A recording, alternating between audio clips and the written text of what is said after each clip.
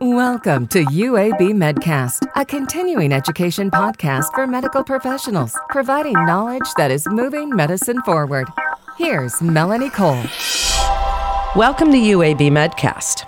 I'm Melanie Cole, and I invite you to listen as we discuss radiation therapy for oral cancer. Joining me in this thought leader panel today is Dr. Michael Case. He's an assistant director of the Advanced Education in Maxillofacial Prosthodontics and Dental Oncology Fellowship. Dr. James Snyder, he's a radiation oncologist and an associate professor. And Dr. Christopher Willey, he's a Hale Stevens Rohr Endowed Professor for Distinctive Radiation Research and a radiation oncologist, and they're all at UAB Medicine. Doctors, thank you so much for joining us today. Dr. Willey, I'd like to start with you. Can you tell us what oral cancers we're discussing here today, the current standard of care? Do the current therapies have a measurable effect on the course of the disease? Speak a little bit. Just give us a broad overview of oral cancers. Sure. The main idea for oral cancers are basically the front part of the mouth, so the very visible, the very sensitive part of the mouth that patients may become aware of eating food, seeing a dentist, seeing a primary care provider. Basically, the areas we're talking about are areas along the lip, along the gum lines, both top and bottom, and really the tongue and the floor of mouth. So basically the area between where the gum and the tongue meet. And so in general, really like for a lot of cancers, oral cancer is managed by really three major modalities, and those include surgery, radiation treatment, and potentially chemotherapy. And so in general, surgery, if possible, is the first step, and then that is typically followed by radiation and chemotherapy.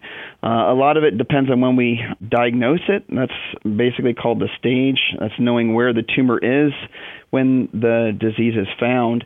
And then the management is usually based on many factors, which include some factors related to the patient themselves, and then some factors related to the extent of the disease and the available treatment. So I would say that's the big thing, but the idea is that surgery is typically used to try to remove as much as possible, involves any potential reconstruction of the area. And then radiation is used to essentially mop up after the surgery often, where you get high-risk factors that can be hopefully controlled by radiation to the tumor bed with or without chemotherapy based on really the level of risk for the tumor coming back in that patient. Thank you so much for that, Dr. Willey. And Dr. Snyder, can you speak a little bit about how radiation for oral cancer affects the mouth, some of the side effects, and how does it really, because I think this is one of the bigger issues in oral cancers, how does it affect the quality of life for the patient? Sure. I think radiation therapy to the head and neck is one of the more sophisticated things we do as radiation oncologists, and certainly is one that comes with a high payoff. Often these patients can be cured of their cancers and can do very well long term, but the side effects of therapy can be relatively severe. Most patients come to us having had a big surgery to the front of their mouth, like Dr. Willey has stated, and certainly that's a very sensitive area, like he stated as well. And then we're telling them that they're going to get 6-7 weeks of radiation therapy, of daily treatments Monday through Friday, that are small treatments, small doses of radiation that add up to a total dose we want to get to by the end. You know, each treatment is not something that the patient particularly feels. It's such a small dose of radiation. But as they start to build, as they get more and more dose throughout the course of radiotherapy, they certainly feel side effects. The most common side effects are taste changes, dry mouth, pain with swallowing and pain in the mouth, some ulcer formation that we call mucositis. Most of these are short-lived, and they will heal after the course of radiotherapy.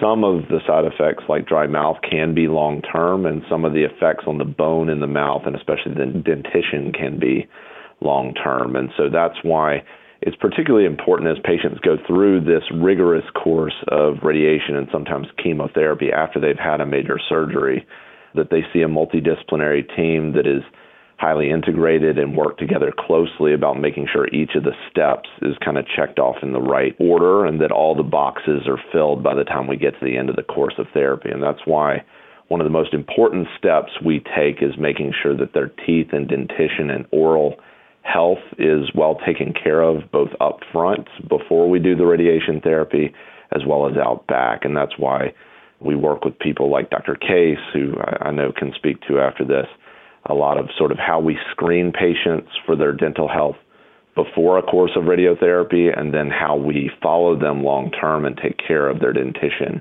and their jaw and the bones in their mouth long term after a course of radiotherapy to the head and neck. Well, that leads very well into Dr. Case. So does the patient see a dentist before or even after radiation treatment throughout that treatment course? Is this a general dentist that evaluates the patient? Do they need a specialist? Explain a little bit about your role in this topic. Sure. All those points are fantastic that Dr. Willey and Dr. Snyder have made. First, I'm just going to emphasize a little about some of those side effects that they mentioned, just a little bit more depth from my perspective. So they mentioned the dry mouth, the xerostomia, the hyposalivation. Well, that has big problems for the patient because they lose the protective elements, which those of us have not had head and neck radiation have. So the mechanical ability to use the saliva to wash stuff away from our teeth, the enzymes that we have in our teeth that protect or have in our saliva that protect the teeth tend to be decreased. So all that leads to this increased chance of cavities and increased rate of progression of these cavities, which all lead to big problems if they're unchecked, which kind of leads us into that next question that you had involving when do these patients see me? And generally that we want to have happen as soon as they've seen the radiation oncologist or as soon as they know they're going to need radiation.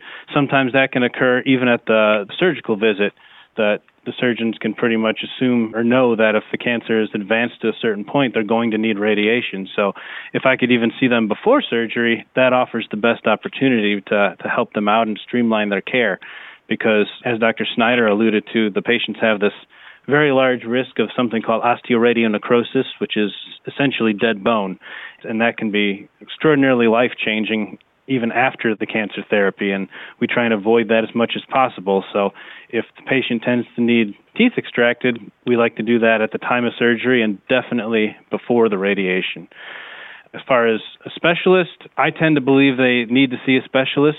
I did a whole fellowship in this material, so I'm very well versed in all this information, and if the patient doesn't get the right information, the rest of their life can be severely affected by it. So they need to see a specialist before the radiation and at times after it's all completed as well. But once they get back to the routine care, they can see their general dentist, and I always offer my contact information to help them out with information if they have any questions.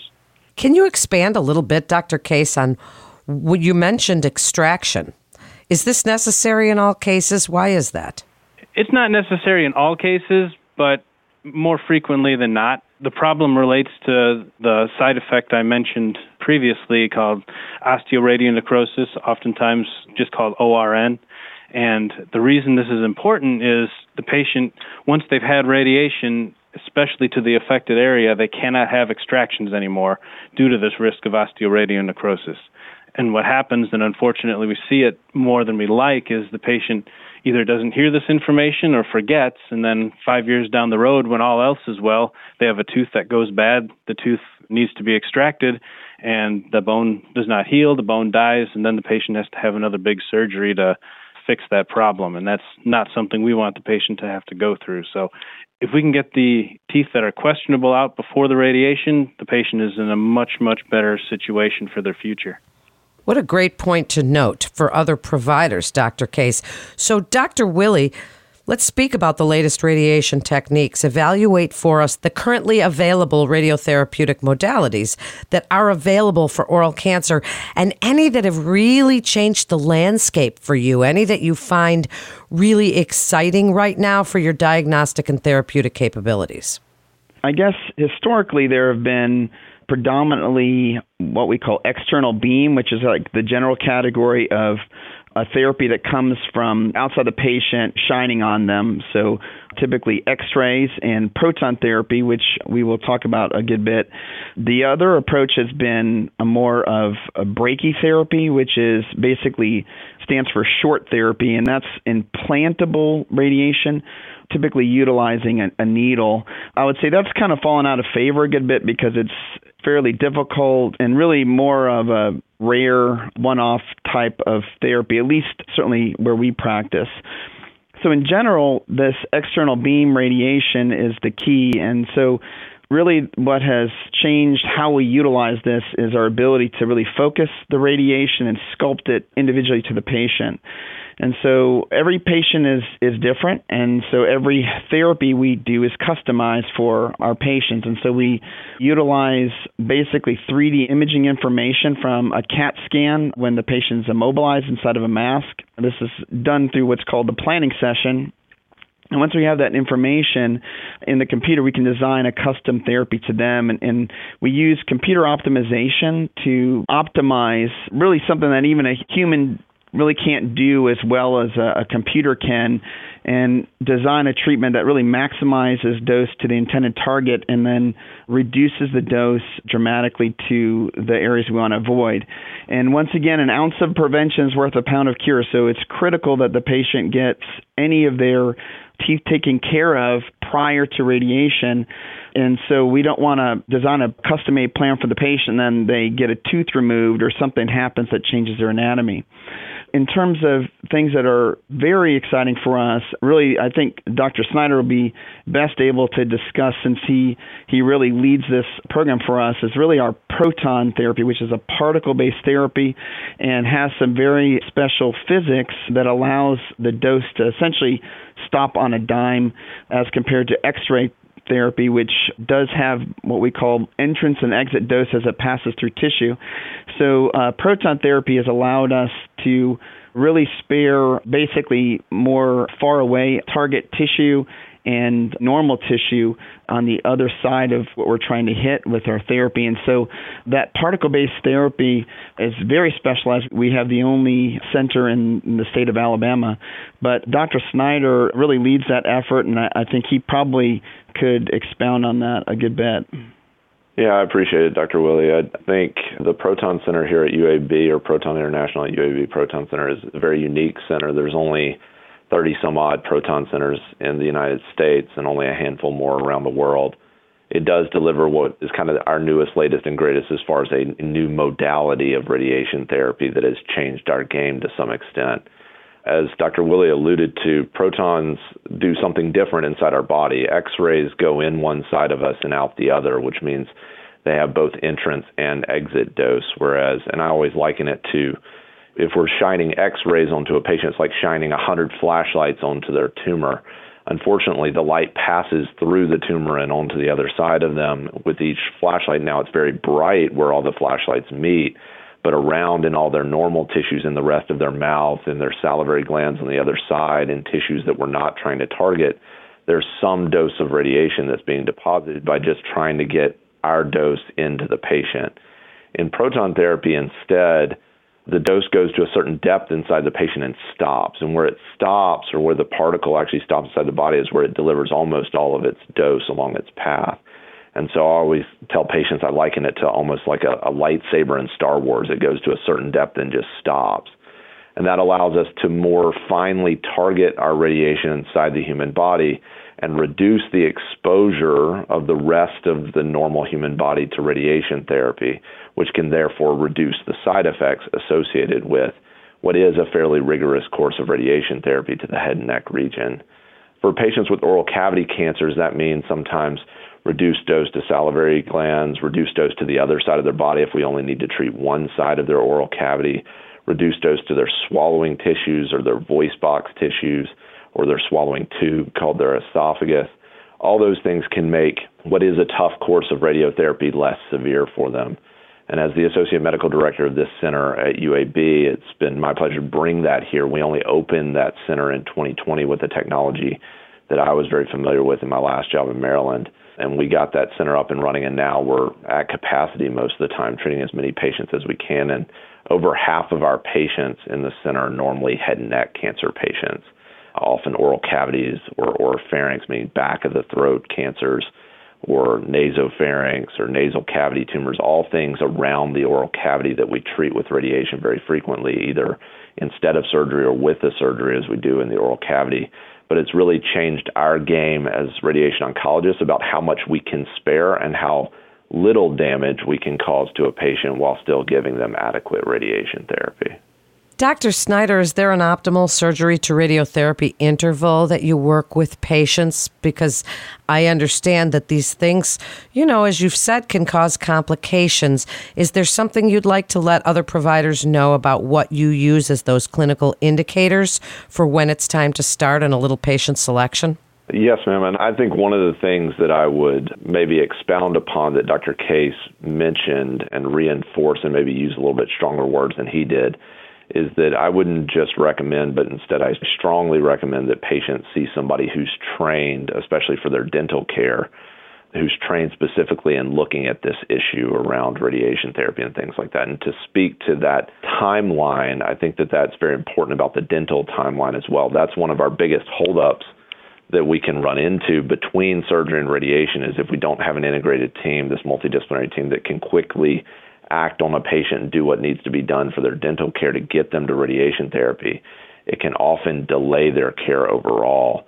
And there is a critical what we call package time. That's a term that we use, but basically it means time from when they get their surgery to when they complete their radiation, that package of therapy needs to be completed in a certain period of time to give them the best chance at a great oncologic or cancer outcome as well as a side effect profile and toxicity outcome. And normally we want that timeline from surgery to radiation to be at or under about 6 weeks, which means there's a lot that has to happen in that 6 weeks. And if you don't have a team that's all on the same page that does this regularly, that does it with a lot of head and neck patients, that timeline could get protracted in a way that we don't want it to be. From surgery, they need to start healing. They need to see their surgeon post-op and make sure they're healing correctly. There can always be little revisions, like little washouts and things like that need to be done. They need to see the radiation oncologist. They might need to see the medical oncologist about chemotherapy. They need to see Dr. Case or somebody from our prosthodontics team or oral surgery team to talk about extractions if they need it, or dental work if they need it. That dental work needs to be done. Then we need to do the CT simulation or planning process that Dr. Willie mentioned for radiation therapy, where we make a mask and custom molded pillow for the patient that they'll lay in every day for treatment. They need to do their CAT scan for treatment planning for radiation. Then we have to plan the radiation, which in the case of something like proton therapy, that means we're taking a subatomic particle, speeding up to 2/3 the speed of light, shooting it up a story in the building, back down a story in the building through a 300-ton machine and landing it in the patient within a 2 to 3 millimeter space. If we're doing that, that takes a lot of planning, it takes a lot of people, and it takes a lot of work. And so having all those steps laid out by a team that does it every day, that is used to doing it in a concerted fashion, that everybody knows, it's almost like a dance, and everybody knows their next step, and everybody has to know that next step for the patient, otherwise the whole dance falls apart. And so for us, having this multidisciplinary team and working with Dr. Case and his ilk, they're very ready to take our patients, know what we want from him, know what we're asking him every time we send him a patient, and can manage them quickly and expeditiously is highly important. Dr. Case, would you like to expand a little bit on what Dr. Snyder, and by the way, Dr. Snyder, what an excellent explanation that was. Fascinating, really. Dr. Case, speak to this just a little bit in your role in setting this interval and any interventions that happen during this time that you'd like to mention. It kind of relates back to my previous statements in that it's best for me to see the patient as early as possible, because these interventions that are mainly, I'm referring to the extractions, need to be done as soon as possible. So if this happens at the time of surgery, when there's that hypothetical 6-week window, well, the extraction sites will be healed up much sooner than the large surgery the patient had. So the rate-limiting step does not have to be the extractions. Whereas if an outside institution sends me a patient that has had surgery and seen radiation oncology, Now I have to see the patient. We have to evaluate them. They need extractions. And once those extractions occur, it's generally 10 days, 14 days before it's healed enough to move forward with the simulation. So that can delay time a lot more than if we see the patient, as Dr. Snyder said, this well-orchestrated dance well before the surgery, so we could plan everything to happen at the same time. I'd like to give you each a chance for a final thought before we end this very informative podcast. So, Dr. Snyder, why don't you start?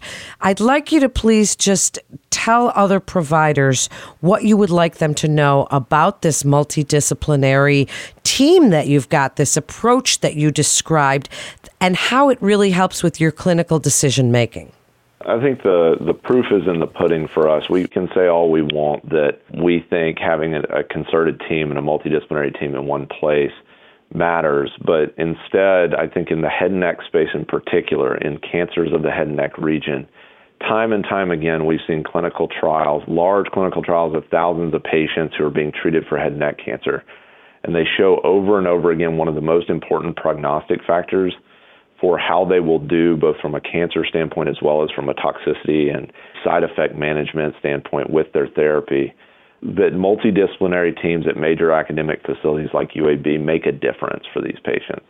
Whether it's the timing or how concerted their efforts are, people that are trained in looking at things like oral health, like Dr. Case are, whatever it is, there's magic in that mixture and magic in that recipe. And I think that's what we try to be here for the head and neck team at UAB, is one team that works closely together, that understands the calling that is in front of us, which is that these patients go through a very severe course of therapy that has a lot of side effects, but can be managed appropriately and get them to the other side of that with a very good long-term prognosis if we dot all our I's and cross all our T's correctly and in a concerted fashion with the right timing and all those things for the patient. So that's, I hope, the difference that we offer at UAB, not just technologies, and we do have fancy things like protons and so on and so forth, but I think the biggest thing we offer is this one-team mentality around head and neck and understanding that, hey, patients are going to flow into this system.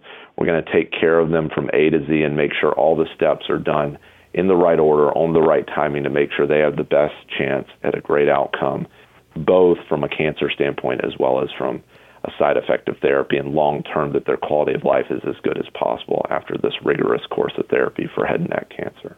What an elegant description. And as you describe it as this dance and this multidisciplinary approach is just so important. Dr. Case, I'd like you to go next and speak to other providers, and specifically even to other maxillofacial prosthodontics or dentists, about what you'd like them to know about their role in this, and even referral to you at UAB. Well, I would just like to emphasize to any of the dentists out there that might be listening to this that it's okay to not know all this information, and that's what I'm here for, is to take the patients that they may have and guide them the appropriate way, but I'm also going to send the patient right back to them for the care afterwards. So all the information that I have, I'm happy to talk to them about. I'm happy to discuss patient care with them, and that's usually what happens. Is I always give the patient my card and tell them to have their local dentist talk to me in the future if they ever have any questions, and that usually ends up taking the decreased risk for these big problems like osteoarthritis and necrosis that are decreased because of our multidisciplinary care, and decreasing it even further because we try and send this information into the community as best we can. Dr. Willie, last word to you as you represent different specialties, all focused on treating oral cancer, for the most part, different specialties. I just would like you to kind of summarize your combined clinic and why this is so important for the patients. They don't have to go to 8 million different places, and how you all work together, and when you feel it's important to refer to the specialists at UAB Medicine. I think a great way to finish this up. So a lot of times when I'm talking to patients or even friends or people who just want to find out about this newly diagnosed head and neck cancer and how to manage it, I think the one thing that I tend to bring up first is really we have amazing surgical specialists here. Okay, so we have a huge catchment area because we have some of the highest volume surgeons, particularly the maxillofacial group, our ENT group is outstanding. And so really a national leader and certainly regional leader. And so a lot of people get introduced to the Cancer Center and UAB actually through the surgical providers. And we have an outstanding relationship with them, all of us. And so we consistently meet. A lot of us actually do research together. Something we haven't talked about today is that we actually have a number of clinical trials that are looking at what's the next best thing. Can we improve outcomes for patients through new research? And we have some research that's geared just towards quality of life and just the toxicity that our therapies produce. So a lot of those are multidisciplinary as well. And so once you're plugged into the UAB system, you're really connected to all these specialists who meet regularly, who really come up with consensus best care plans for these patients. And it also involves, obviously, maxillofacial group, the prosthodontist. And so another thing we didn't really have time to talk about is not only we're talking about teeth and management of that, but sometimes patients will have resections, have holes. Let's say they have a palate defect, something like that. You're having Dr. Case create prosthetics that allow the patient to eat, to talk, to communicate much better. And all those things are really part of the care, not just the cancer control. On the radiation side, we have a very large group, and we have a lot of experience. We have a lot of providers that really tackle head and neck as their main gig. And so really all those things get pulled together when you get plugged in. And then certainly on the medical oncology team, we have a lot of experience. Dr. Nabel really leads that effort. And so I think all together, we really want to attack this in a comprehensive manner, because in terms of side effects and difficulty to get through the care, this is really, I call it the top 3 of radiation oncology in terms of most difficult. In fact, where I trained, the main head and neck provider used to tell patients, I'm going to take you to hell and back. And so to be able to embark on a course such as that, you really want a group that's able to tackle all aspects and all facets. We have head and neck cancer support team. We have really providers that are even just mainly focused on the supportive care management. And so all those things really come into play to get a patient through such a difficult course. And so I think with that, I would just say we're willing and able to handle the head and neck cancer cases that the people of Alabama are faced with. And we really have an outstanding group that I love to work with every day. Thank you, gentlemen, for joining us today. What an interesting and so informative podcast. Thank you all for joining us and sharing your expertise. And a physician can refer a patient to UAB Medicine by calling the MIST line at 1-800-UAB-MIST or by visiting our website at uabmedicine.org/physician. That concludes this episode of UAB Medcast. Please always remember to subscribe, rate, and review this podcast and all the other UAB Medicine podcasts. I'm Melanie Cole.